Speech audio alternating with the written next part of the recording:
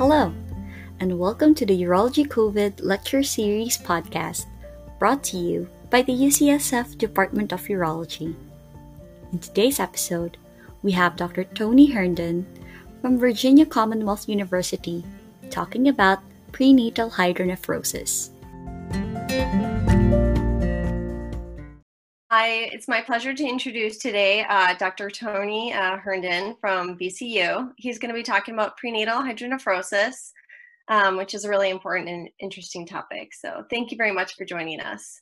Sure, my pleasure. So today I wanted to give a comprehensive overview of prenatal urinary tract dilation or hydronephrosis, and I'll specifically focus on things that are changing. So when I went through this, 20-something years ago, it was a little bit different approach. And the main things are the roles of antibiotics with respect to, are they a benefit, which patients are we using them on, and the other is upper tract imaging. So the goals will be to discuss the association between dilation of the kidney and urinary tract infection, impact of antibiotics, and the role of imaging once the kids are born with respect to the timing of the imaging and those sorts of things. So in terms of grading systems, we have two that we currently use that are combined to create the urinary tract dilation grading system. It's a combination of the Society for Fetal Urology system, which is a more subjective system that looks at parenchymal thickness and dilation of the collecting system, and the APD system, which of course is an objective system. So these two are kind of combined together so you get the best of both worlds. And the layout is prenatal and postnatal. And at this point, I'd like to give thanks to one of my former residents who actually went into ped urology. He may be on the call, I'm not sure. But initially, this is how we came up with the urinary tract dilation algorithm. So these are the prenatal findings that help us classify risk, and postnatal findings on the ultrasound. And with that, then we create this evaluation and management scheme. So Matt Timberlake is the resident, and when I was at UVA, all this was in a table format. So you just read the table. So Matt came to me and said, well, this doesn't make sense. And I said, well, what doesn't make sense? It's in English and it's a table. And he said, well, no one's gonna understand what you're talking about. I said, okay. He reminded me of one of my own kids. I said, well, why don't you create something that makes sense? So he developed this off the timeout chart that was on the OR wall. And basically it was green, yellow, and red. And green is good to go. And so that's where, if you look at this system, all these findings where we have APD less than 15 and only one central calyx dilation, you're at P1 or low risk, and so forth. And yellow is caution, and here that's intermediate risk. And then red, of course, is stop. There's probably a problem. Now on the prenatal side, the obstetricians felt that they couldn't classify things as in such detail because the fetus is moving and measuring thickness is difficult and those sorts of things. So you basically have two risk groups, low and increased. Okay, so this is the algorithm that we came up with. This is published in a open format on the journal, and I can certainly send this out to folks if you haven't already seen this. So one of the things that came out of this meeting that we had, that was a multi-specialty meeting that involved OB, nephrology, urology, and radiology, defining what was normal postnatally. We had all this data prenatally, what was normal. This dates back to Crumblehome and folks that looked at this in the early 90s, but we still had nothing postnatally. So this resulted in a lot of testing that was done probably inappropriately with respect to finding a significant outcome that you could change, and created a lot of anxiety for the patients that prompted more testing. So we came up with less than 10 millimeters. That's an acceptable degree of dilation of the kidney that is considered to be physiologic. Of course, you would have no central dilation of the renal pelvis or the calyces with that regard, or ureter in the bladder being normal. So this alone allows us to reclassify patients. The majority of the patients that were in the old SFU1 classification now probably are going to be considered normal. And that's probably about 60% of the patients that we would see. So this Venn diagram represents where we're going to go within this talk. The first thing I'll discuss is the role of antibiotics and urinary tract infection. We know that increasing grades of urinary tract infection have been associated with, increasing grades of dilation have been associated with UTI. Semensky looked at this a number of years ago, and their rate was about double if you had high grade versus low grade. The question is, does prophylaxis help us prevent this? So Louis Braga looked at this a number of years ago. This was a systematic review, and remember the issue with that is you're subject to the studies that may be low quality. You're trying to group these together. In any event, there were about 4,000 patients. He felt and found that prophylaxis really had no benefit on infection rate for low-grade kidney dilation. However, if you looked at high-grade kidney dilation, it decreased the infection rate, cut it in half. These numbers are almost identical to the RIVER trial, incidentally, for those with reflux. Other studies have looked at this. This is a retrospective study of Dan Hurst, Paul Magurian before they left Dartmouth. They looked at about 500 patients retrospectively. Most patients were managed with prophylaxis. Overall infection rate was 17%, so it's pretty high. Prophylaxis approached significance, but it wasn't significant. However, if you look, this was one of the first groups to look at ureteral dilation, and they found this to be an independent risk factor for infection if the dilation was greater than 12 millimeters. Equally, they found that prophylaxis decreased the infection rate. And more to come on that, because we've recently found that in unpublished data with the large registry that we run. Folks in Canada, again, looked at a systematic review, looked at different studies than they did previously, and again, around 4,000 patients.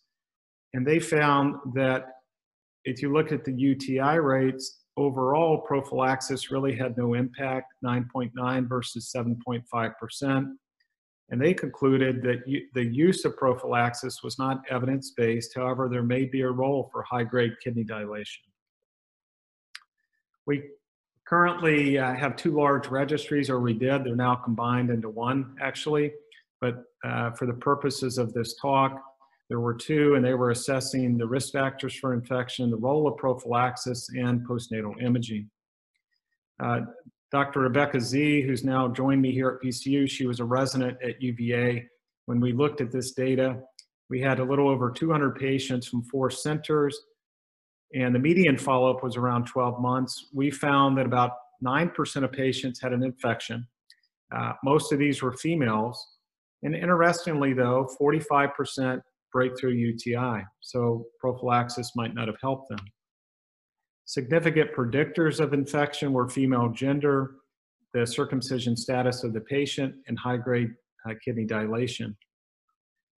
This chart represents the decay curve for infection, and we found that close to 90% of the infections occurred within the first year of life.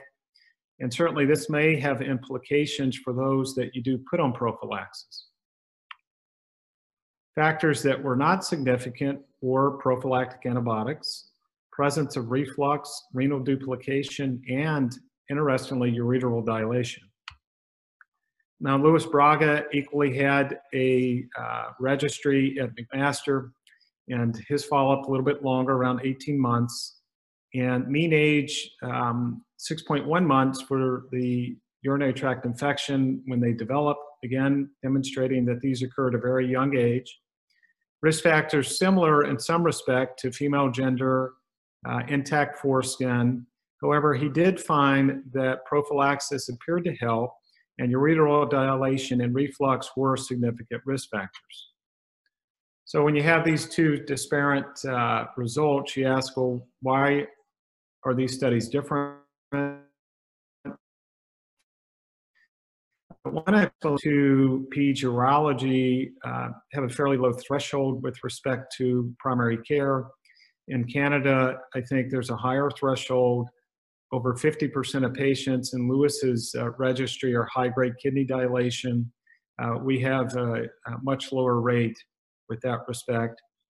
I think this does translate. Not all the patients in our study were screened because they were very low-grade kidney dilation, and therefore we know that the risk of infection is low with low-grade kidney dilation. So by definition, we're going to have a lower rate. And equally, if you have high-grade kidney dilation, your incidence of reflux screening is increased, your incidence of reflux diagnosis increased, thus your risk of infection. In addition, we know that there's inconsistent use of prophylaxis. Now, more recently, this is data from the registry that's going to be presented at the AUA and published in the journal as an abstract, and I feel comfortable presenting it. This is registry data that now has combined 6 medical centers, and the primary outcome being UTI. And this is looking specifically at UPJ-like urinary tract dilation. This group, majority are males, which we would predict, and 37% high grade. So again, a little bit lower than what Lewis has just alone in his registry. The 5-year UTI rate around 5%. And similarly, we found that prophylaxis really didn't impact the rate of UTI. And again, females had a higher preponderance, and as we all would guess, high grade had a higher percentage than low grade. So again, fairly consistent findings, but the interesting theme here is that prophylaxis may not be providing the benefit. And I don't really have to speak to anyone other than Hillary to know the impact of prophylaxis is probably not great. And so I know she's probably happy to see this data. So what's the future? I think it does appear that prophylaxis will have more of a limited role with respect to use with the reducing urinary tract dilation in patients with prenatal kidney dilation. We do know that reproducible risk factors are female gender, high-grade kidney dilation, and circumcised or intact foreskin. Areas of future work and work that we've submitted to the ESPU are the impact of reflux and ureteral dilation. And we are showing some positive correlation there, and more to come on that and with respect to those results. So moving on to lower urinary tract imaging, or VCUG, we do know from data when this registry started, which was, you can see the date, about 21 years ago, that the incidence of reflux and prenatal kidney dilation is about 30%. And we know this because we used to screen essentially every patient. Equally, we know that postnatally, if you screen patients that have a normal ultrasound, so they had prenatal hydro, postnatally it resolved, you got a VCUG, 25% of those patients will still have reflux. So the degree of dilation, a very poor discriminator of those who have reflux. Elizabeth Yerkes, who was a year ahead of me at Indiana for fellowship, when she was at Vanderbilt, they had a much less aggressive screening process, and they felt that the screening did not help them decrease the incidence of infection with respect to identifying reflux and putting those patients on prophylaxis. So the question is, can we adopt an active surveillance protocol to patients with reflux that we pick up prenatally? We do this similarly in patients that are older and safely. Chris Cooper's published work on this about 20 years ago, and Dave Kitchens and I looked at this with David Joseph about 10 years ago, and it's safely done in girls mainly that have reflux that have been stable on prophylaxis. The other question is, should we be concerned about reflux in low-risk population? So African-American females have a low probability of having reflux. Circumcised boys have a low incidence of infection, even when they have reflux. So the question is, should they be screened? So this is a VCUG that this patient was, when I was in Alabama, that I was screening everyone. This patient had bilateral P1 urinary tract dilation, so formerly SFU2. So pretty minimal kidney dilation. And this is a patient that today I normally would not obtain a VCUG upon. And so the point of showing this is what you're going to miss if you don't screen everyone. And if you look at prenatally detected reflux, it has a completely different natural history than reflux that we see in girls that present with urinary tract infection. This tends to occur in boys. Majority is high grade. However, a significant portion dramatically decrease or resolve within the first year to 18 months of life, and there's a low infection rate. So all this has to be factored in terms of the screening process. So the future of screening will be that I think we'll be very selective in the use of lower urinary tract imaging. I think there's a paradigm shift with respect to who we image. This will be based on the risk of UTI instead of the probability of finding reflux, which is about 30%. And that's easy to discuss in a lecture. The issue is it's the practicality of implementing this. A majority of patients, of course, are not born at tertiary care centers. They're born in the community. And so it's really important to let the parents be aware that the decision to place on prophylaxis or obtain a VCUG, that doesn't mean if we do not do it, we don't think they have reflux. We just think they're at low risk of infection. So that has to be kind of factored into this whole amalgam of if the child has a fever, they need to get a urine culture because they may have reflux if they weren't screened. That conversation has to be taken place on the front line, maybe by the primary care physician. So and that's hard to translate to the pediatrician who's not up to date on all this data like we are. So I just wanted to mention that because I think it's important. So moving on to transient kidney dilation and the use of renal ultrasound. So we know that the most common type of kidney dilation is transient, or that resolves. If you look prenatally, we know that about a third of this resolves in the third trimester, and anywhere to a third to 50% of it resolves postnatally. This is data from the SFU registry, and you can see for grade 1, not a surprise to most of us on this lecture, almost all of it resolves by 2 years of age. And if you look at grade 2, it's by 4 years of age.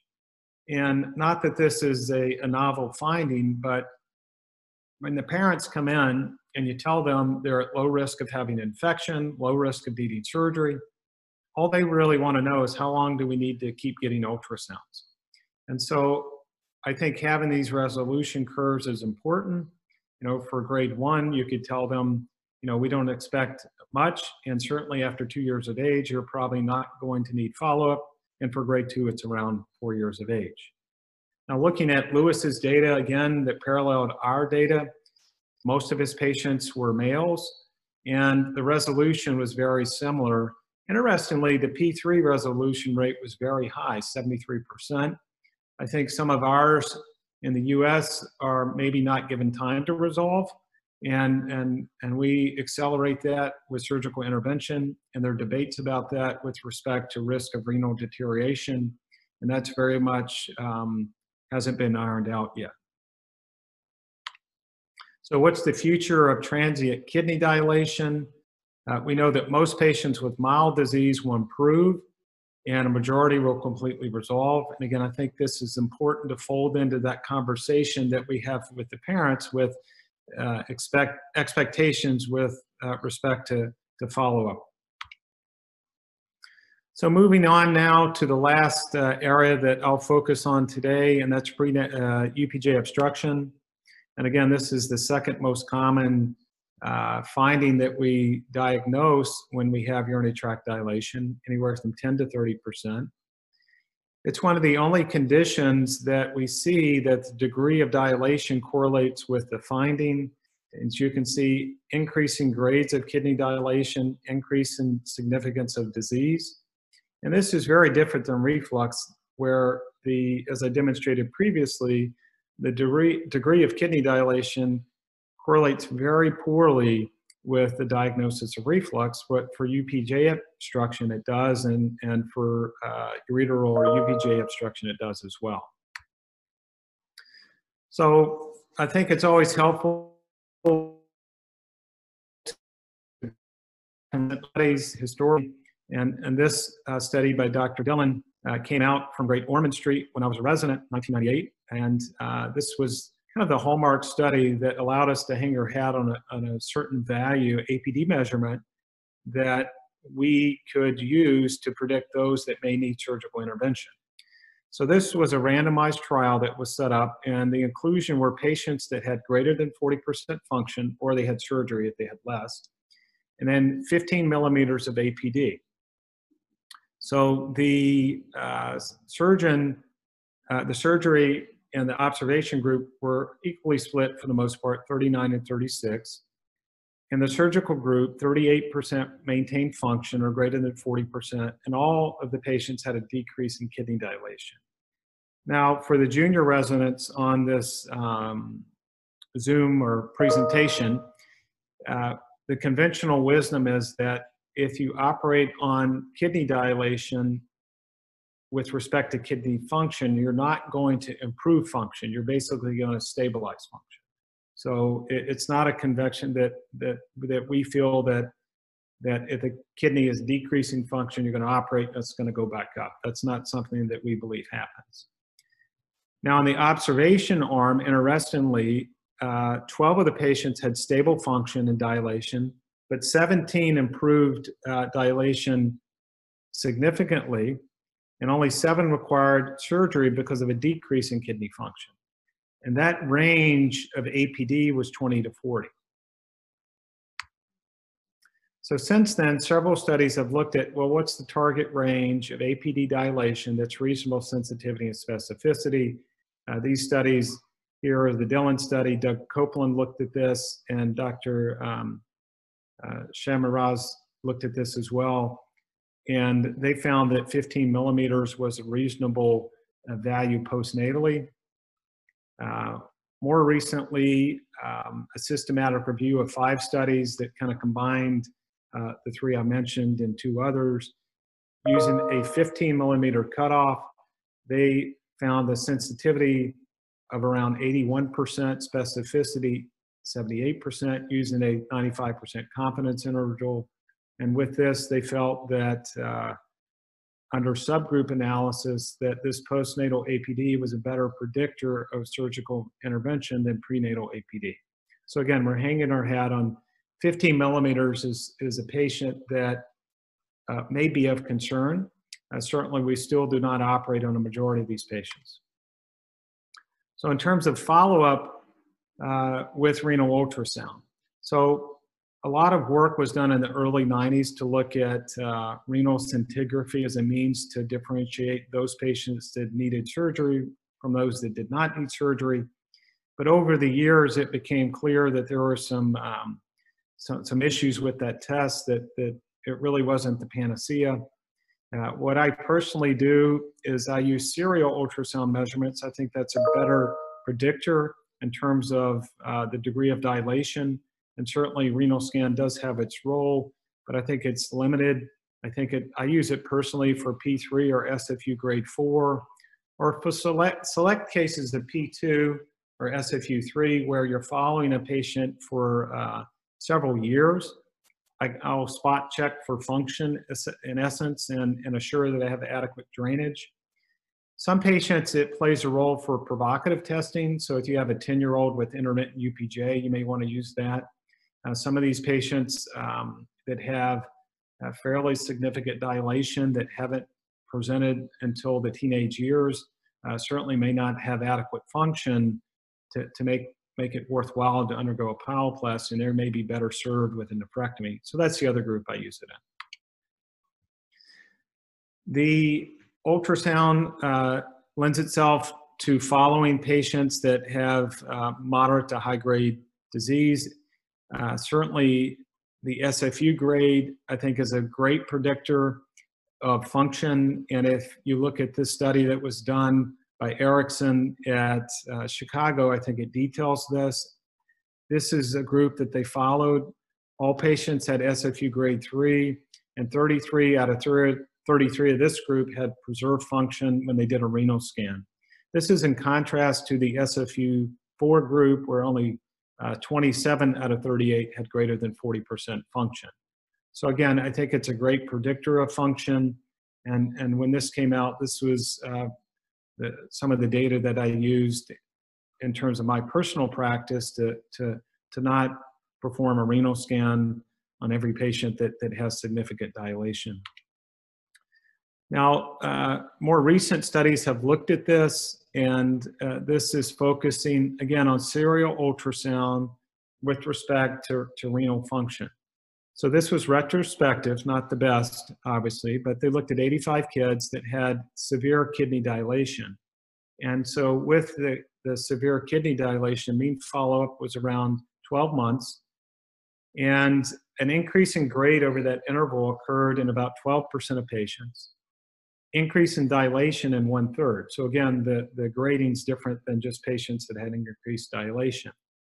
They found a decrease by 5% of function and about 17% of those kids. Now the question is, what's the significance of a 5% decrease in function? What's the error rate in the region of interest and those sorts of things. But nonetheless, they found that most patients had preservation of renal function, had stable or decreased urinary tract dilation, and none of the patients with decreased dilation had decreased function, whereas half of the patients with increased dilation had decreased function.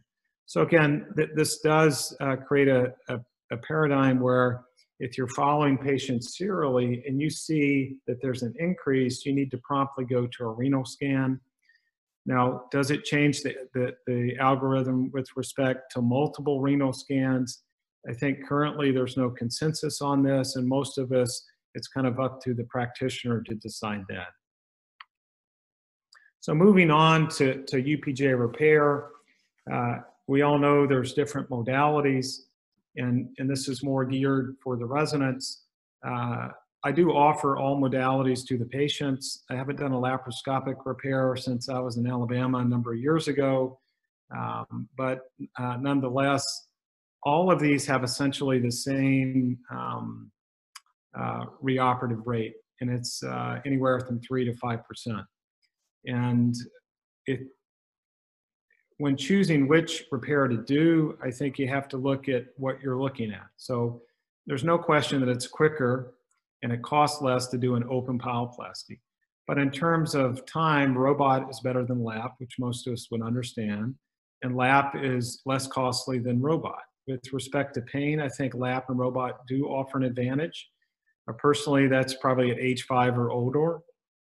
In terms of cosmesis, without question, the little bitty port sites that you place heal better than an open incision. The incisions that you make as a baby may be, 2.5 centimeters or 2 centimeters, but they grow with the patient. So I think it's reasonable, if you have the ability to do this robotically, that if you have a similar outcome but a better cosmesis, it's reasonable to offer this. Now, certainly with respect to teaching, when you make these tiny incisions and you, in essence, bring up the renal pelvis, and then you operate and you push it back down, you don't really teach that much. The residents looking from the other side of the table, sometimes they can't even see as you're dissecting the peritoneum, if you're doing it retroperitoneally off the renal pelvis. It's hard for them to see. When you do this robotically, it's night and day. And when you have 2 consoles, certainly you can go back and forth, and it's easier to let them participate in the operation.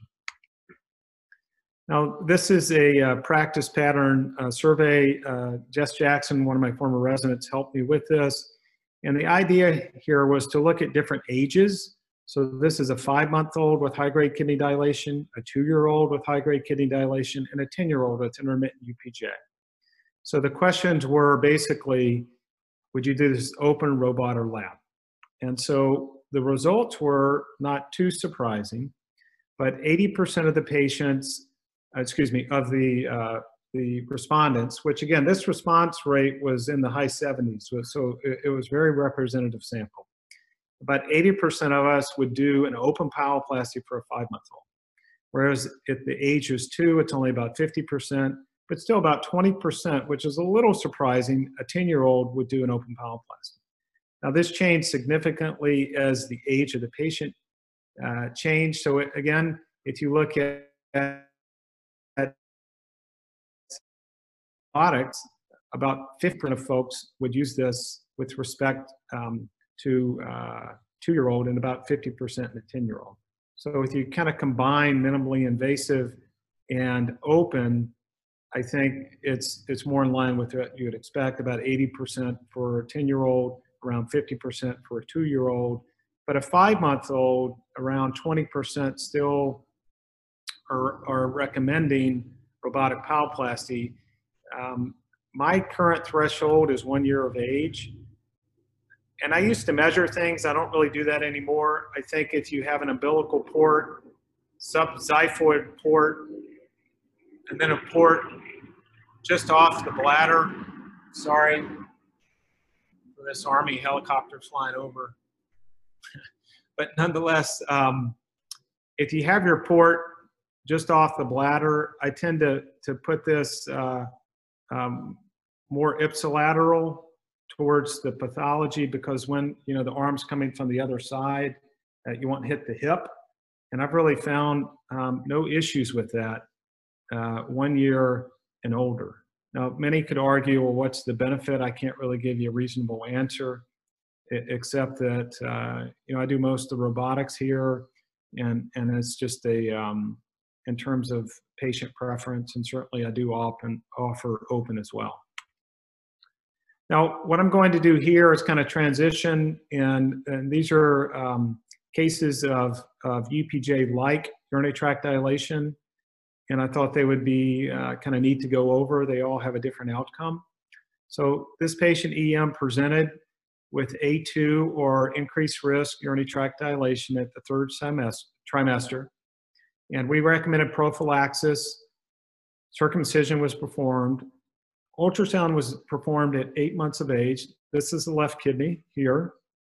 And again, for the junior residents, this is not dilation. This is translucidity of the renal pyramids. This is the right kidney. This is dilation, and this is debris within the right kidney. Bladder looks normal. So that was at 8 hours. So again, prophylaxis, ultrasound, VCUG at 1 month. VCUG, this is a male, and although urethra looks normal, bladder, no ureterocele, there's no reflux. Left kidney still normal. Right kidney increased dilation compared. And I'll pause here, and when I have an ultrasound at a month, I tell the families, as opposed to this is increased from what we looked at 8 hours, I tell the family that this is more representative of the actual state of the kidney.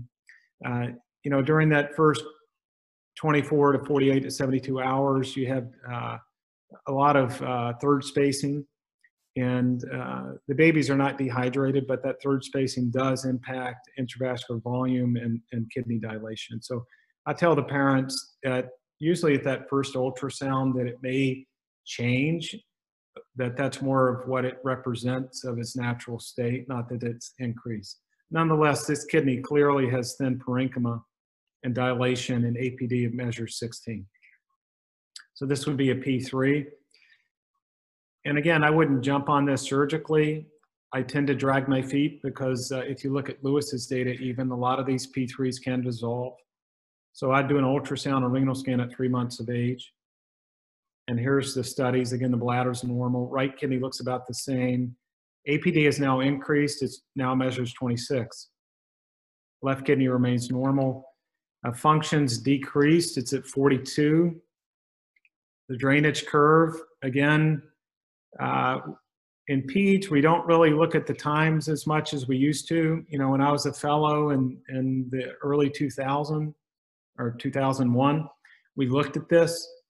We don't look at this now. We look more at the curve. You can see for the green, that's the left kidney. I'm sorry, the green here is the region of interest that they're measuring here. But nonetheless, the red curve shows that this clearly is not draining, and in essence is infinity. And the green, the left kidney is already drained. I don't have that to demonstrate to you on the slideshow. So in summary, this is a 4-month-old with progressive dilation of the right kidney. It's increased to 26 millimeters by 4 months of age, decreased function down to 42%. So I elected to proceed with surgery. So the take-home message here is that early surgery is rare, but it does occur.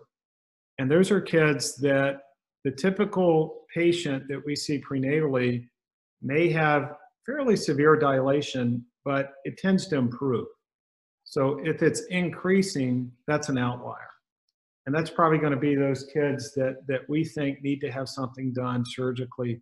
And certainly if they had decreased function, now this patient was 42, but I put less than 40, that's kind of the general rule. Some people use 45. I typically use 40 or increased dilation. Then those are patients that we would proceed ahead with surgical intervention. Next patient, CB, seen at 1 month of age. History, similar, prenatal A2-3 at 3rd trimester, on prophylaxis, not circumcised. 1 week ultrasound. Here's the right kidney again, dilated, not quite the thickness of the previous patient. APD is 21. And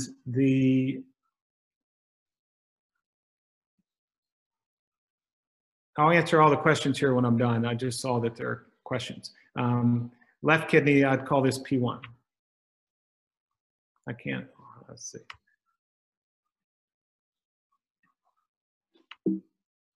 No, I can't. Okay, so 1 week postnatal BCUG, in essence, is normal. The urethra is normal, there's no reflux, bladder looks normal. So an ultrasound was performed at 3 months of age and a renal scan. 44%.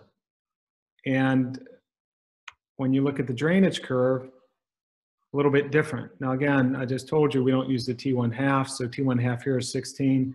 I look at this as a dilated, fairly large kidney. You have to remember all these less than 10, greater than 20, all those values were not done on the compliant neonatal renal pelvis.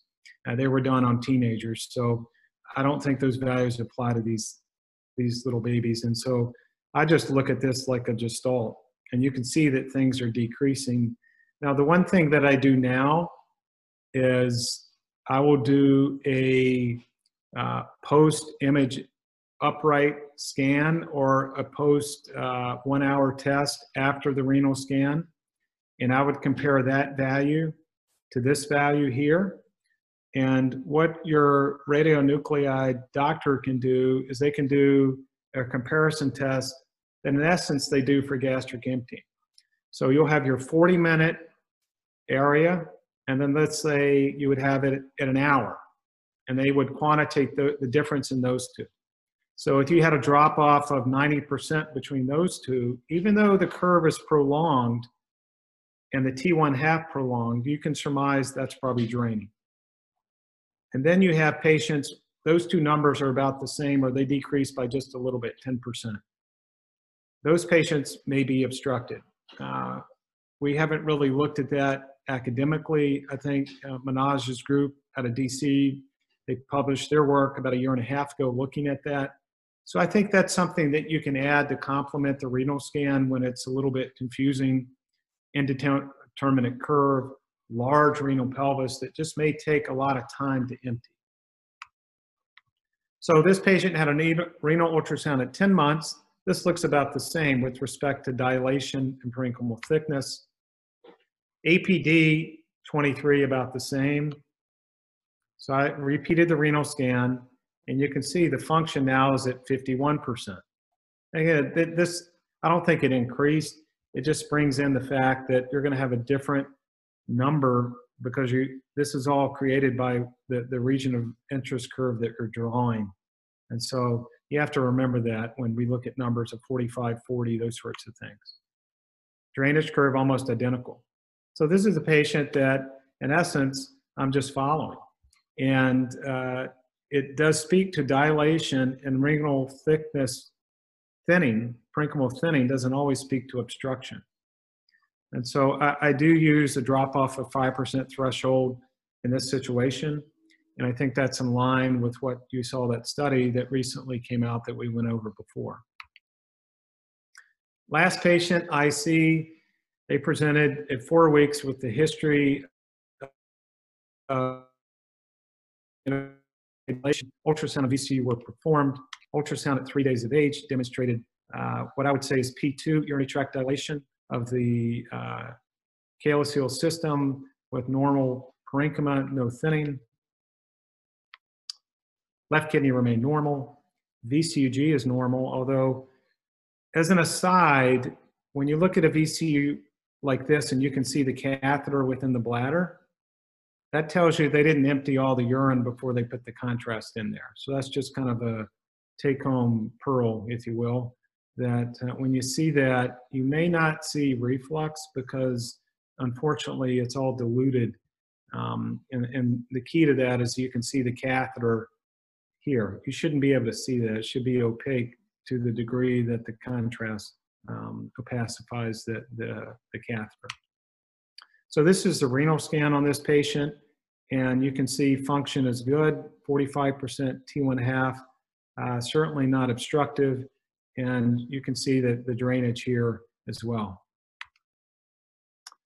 So they were lost to follow-up, and then the surgeon whose patient this was moved, and so the patient was being followed by the primary care physician, and basically followed up with me because the physician noticed they hadn't had an ultrasound in 4 years.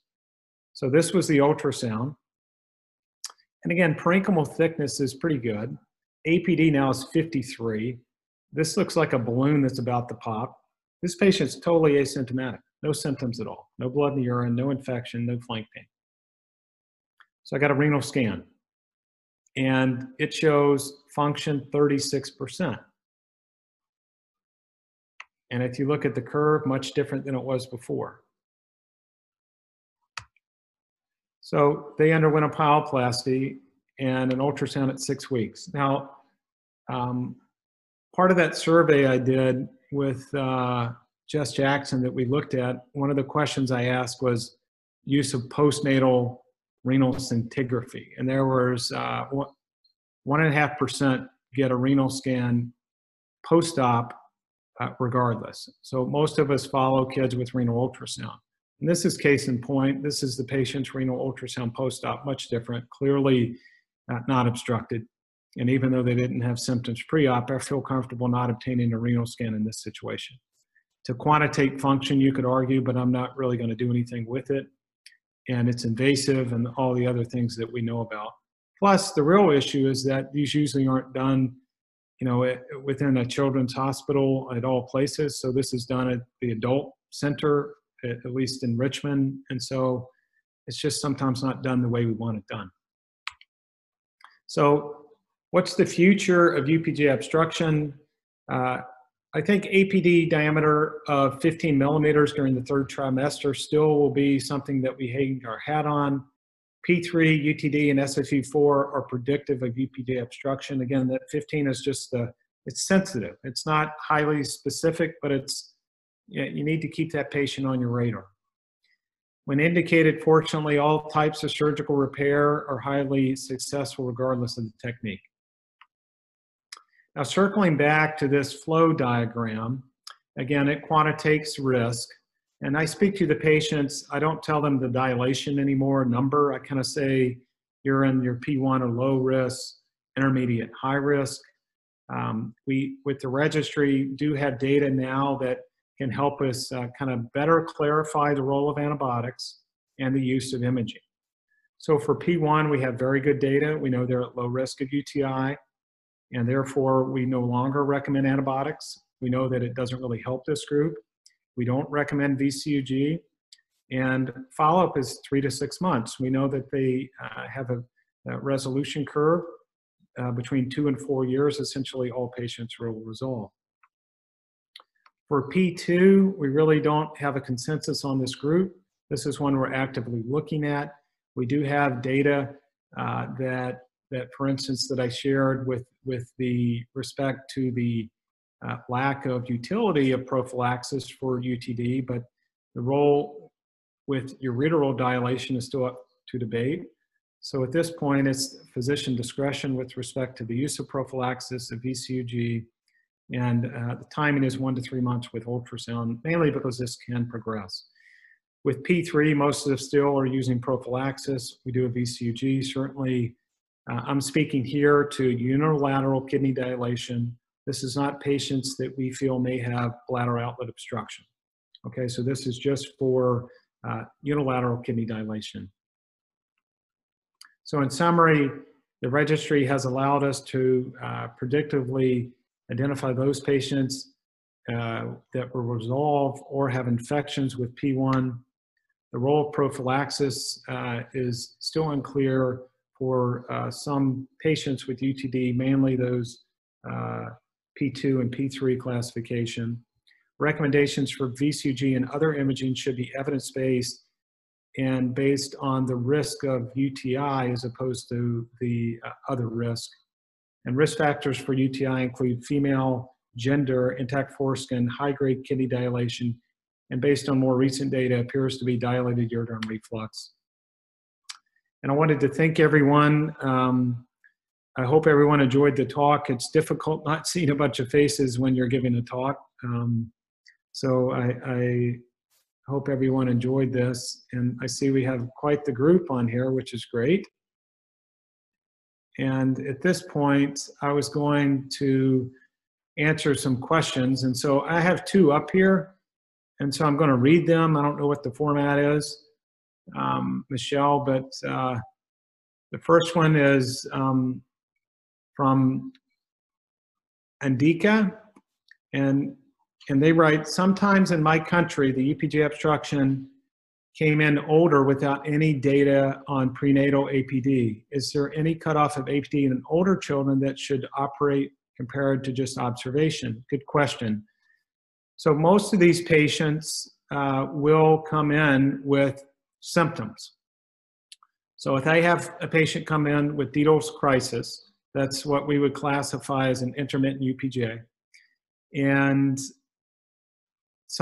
if the parenchyma looks fairly normal, then I will not obtain a renal scan. I don't think that's an absolute. And I'll give you a scenario. So if the patient comes in gets a CT in the ER because for whatever reason they got a CT scan, and there's a clear UPJ obstruction, and then you see the patient at 2 weeks with an ultrasound, and the dilation has significantly decreased, I feel comfortable classifying that as an intermittent UPJ, no need for renal scan. Those patients I do operate on, and there's very good data, the natural history of that patient, the interval of time between Diedel's crises will decrease to the point where they're on top of each other. It's much easier to operate when that settles down, to capture that patient in a window where there's no inflammation. Frequently, that's not the first episode. And when you operate on these patients, there'll be this rind of tissue that you basically have to cut through to get down to the renal pelvis. A majority of these patients will have a crossing vessel. So it's a little bit more challenging to dissect through that rind and then identify the crossing vessel and then cut the crossing vessel, bring that up. And so that's where I don't really look at the APD to answer the question. I look more at the presentation. Now, I did have a recent patient that presented like that, and the hydro did not change on follow-up, and the parenchyma was pretty darn thin. And this is going to answer the second question by Anand.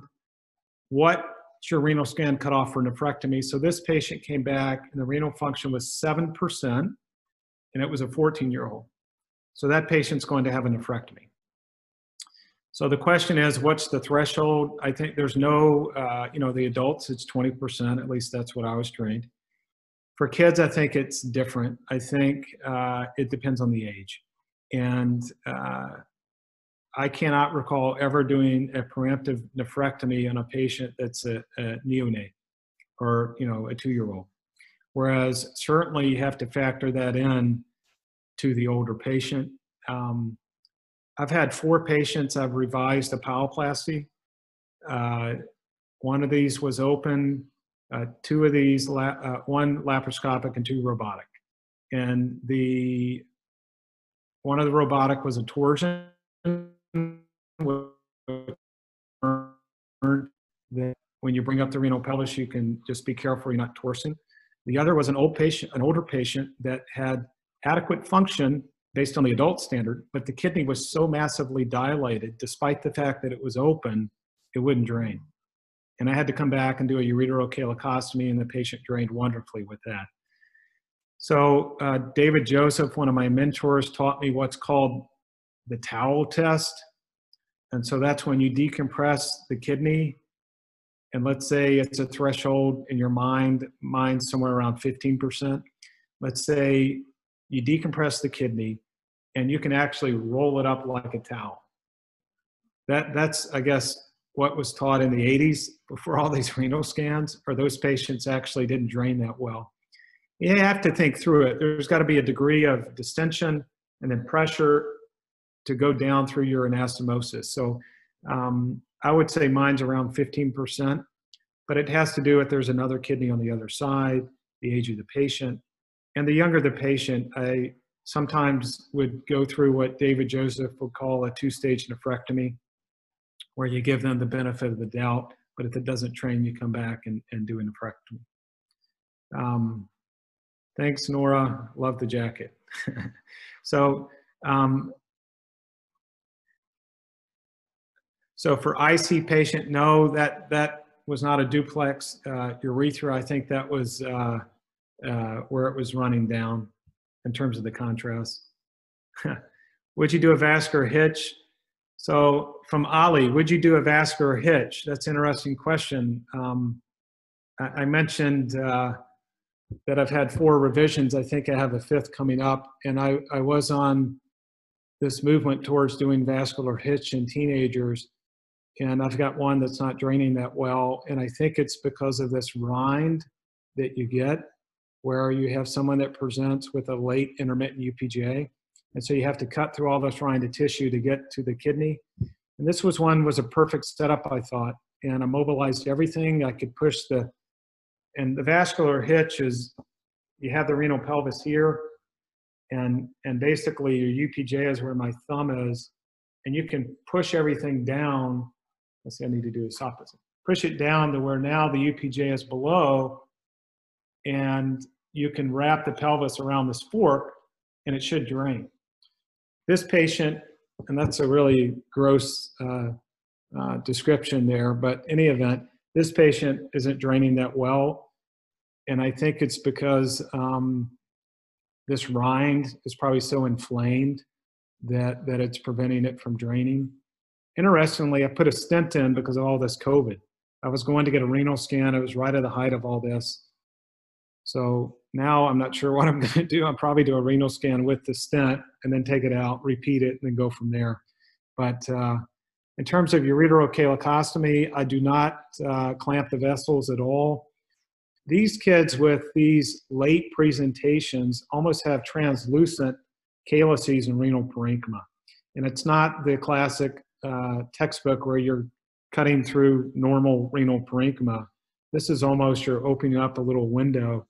I do make it fairly sizable. I put in a large stent. I leave the stent in for 8 weeks. But it's different, so I don't think you need to clamp the vessels at all.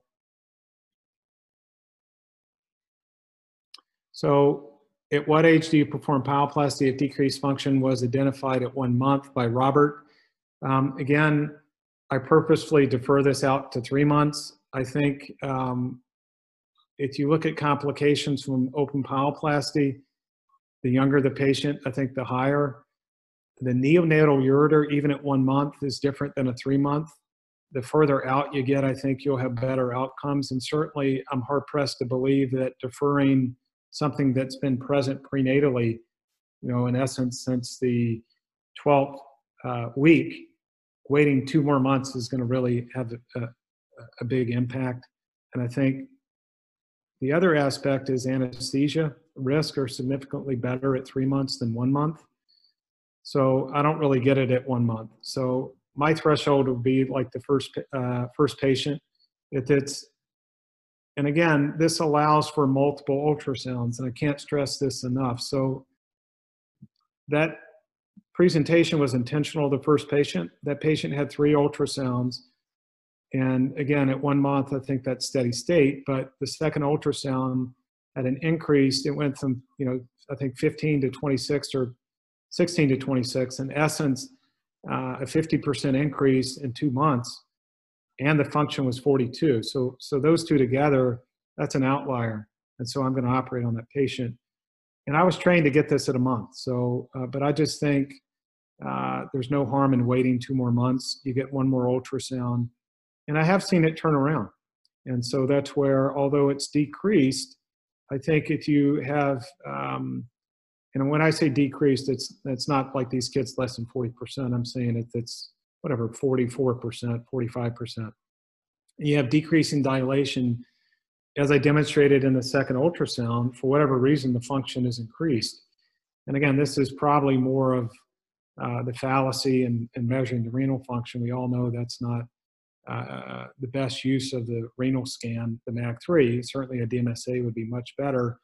And for those residents, the MAG3 is only from one side. So it's an AP. So when we do a DMSA, it's an AP and a PA, because if the kidney's sitting like this, it's fine with an AP. But if it's like this, then you're only going to get one. You're losing the bottom part of the kidney, because this part is closer to the camera than this part. So it'll look like it has less function, whereas it's averaged out on a DMSA because they take an AP and a PA and they kind of mash it together. So you could argue, well, why don't you get a DMSA? That's a good argument.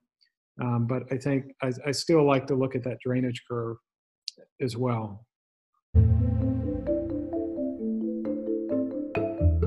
Thank you for listening. We'll talk to you soon. Learn more by visiting our website, urologycovid.ucsf.edu.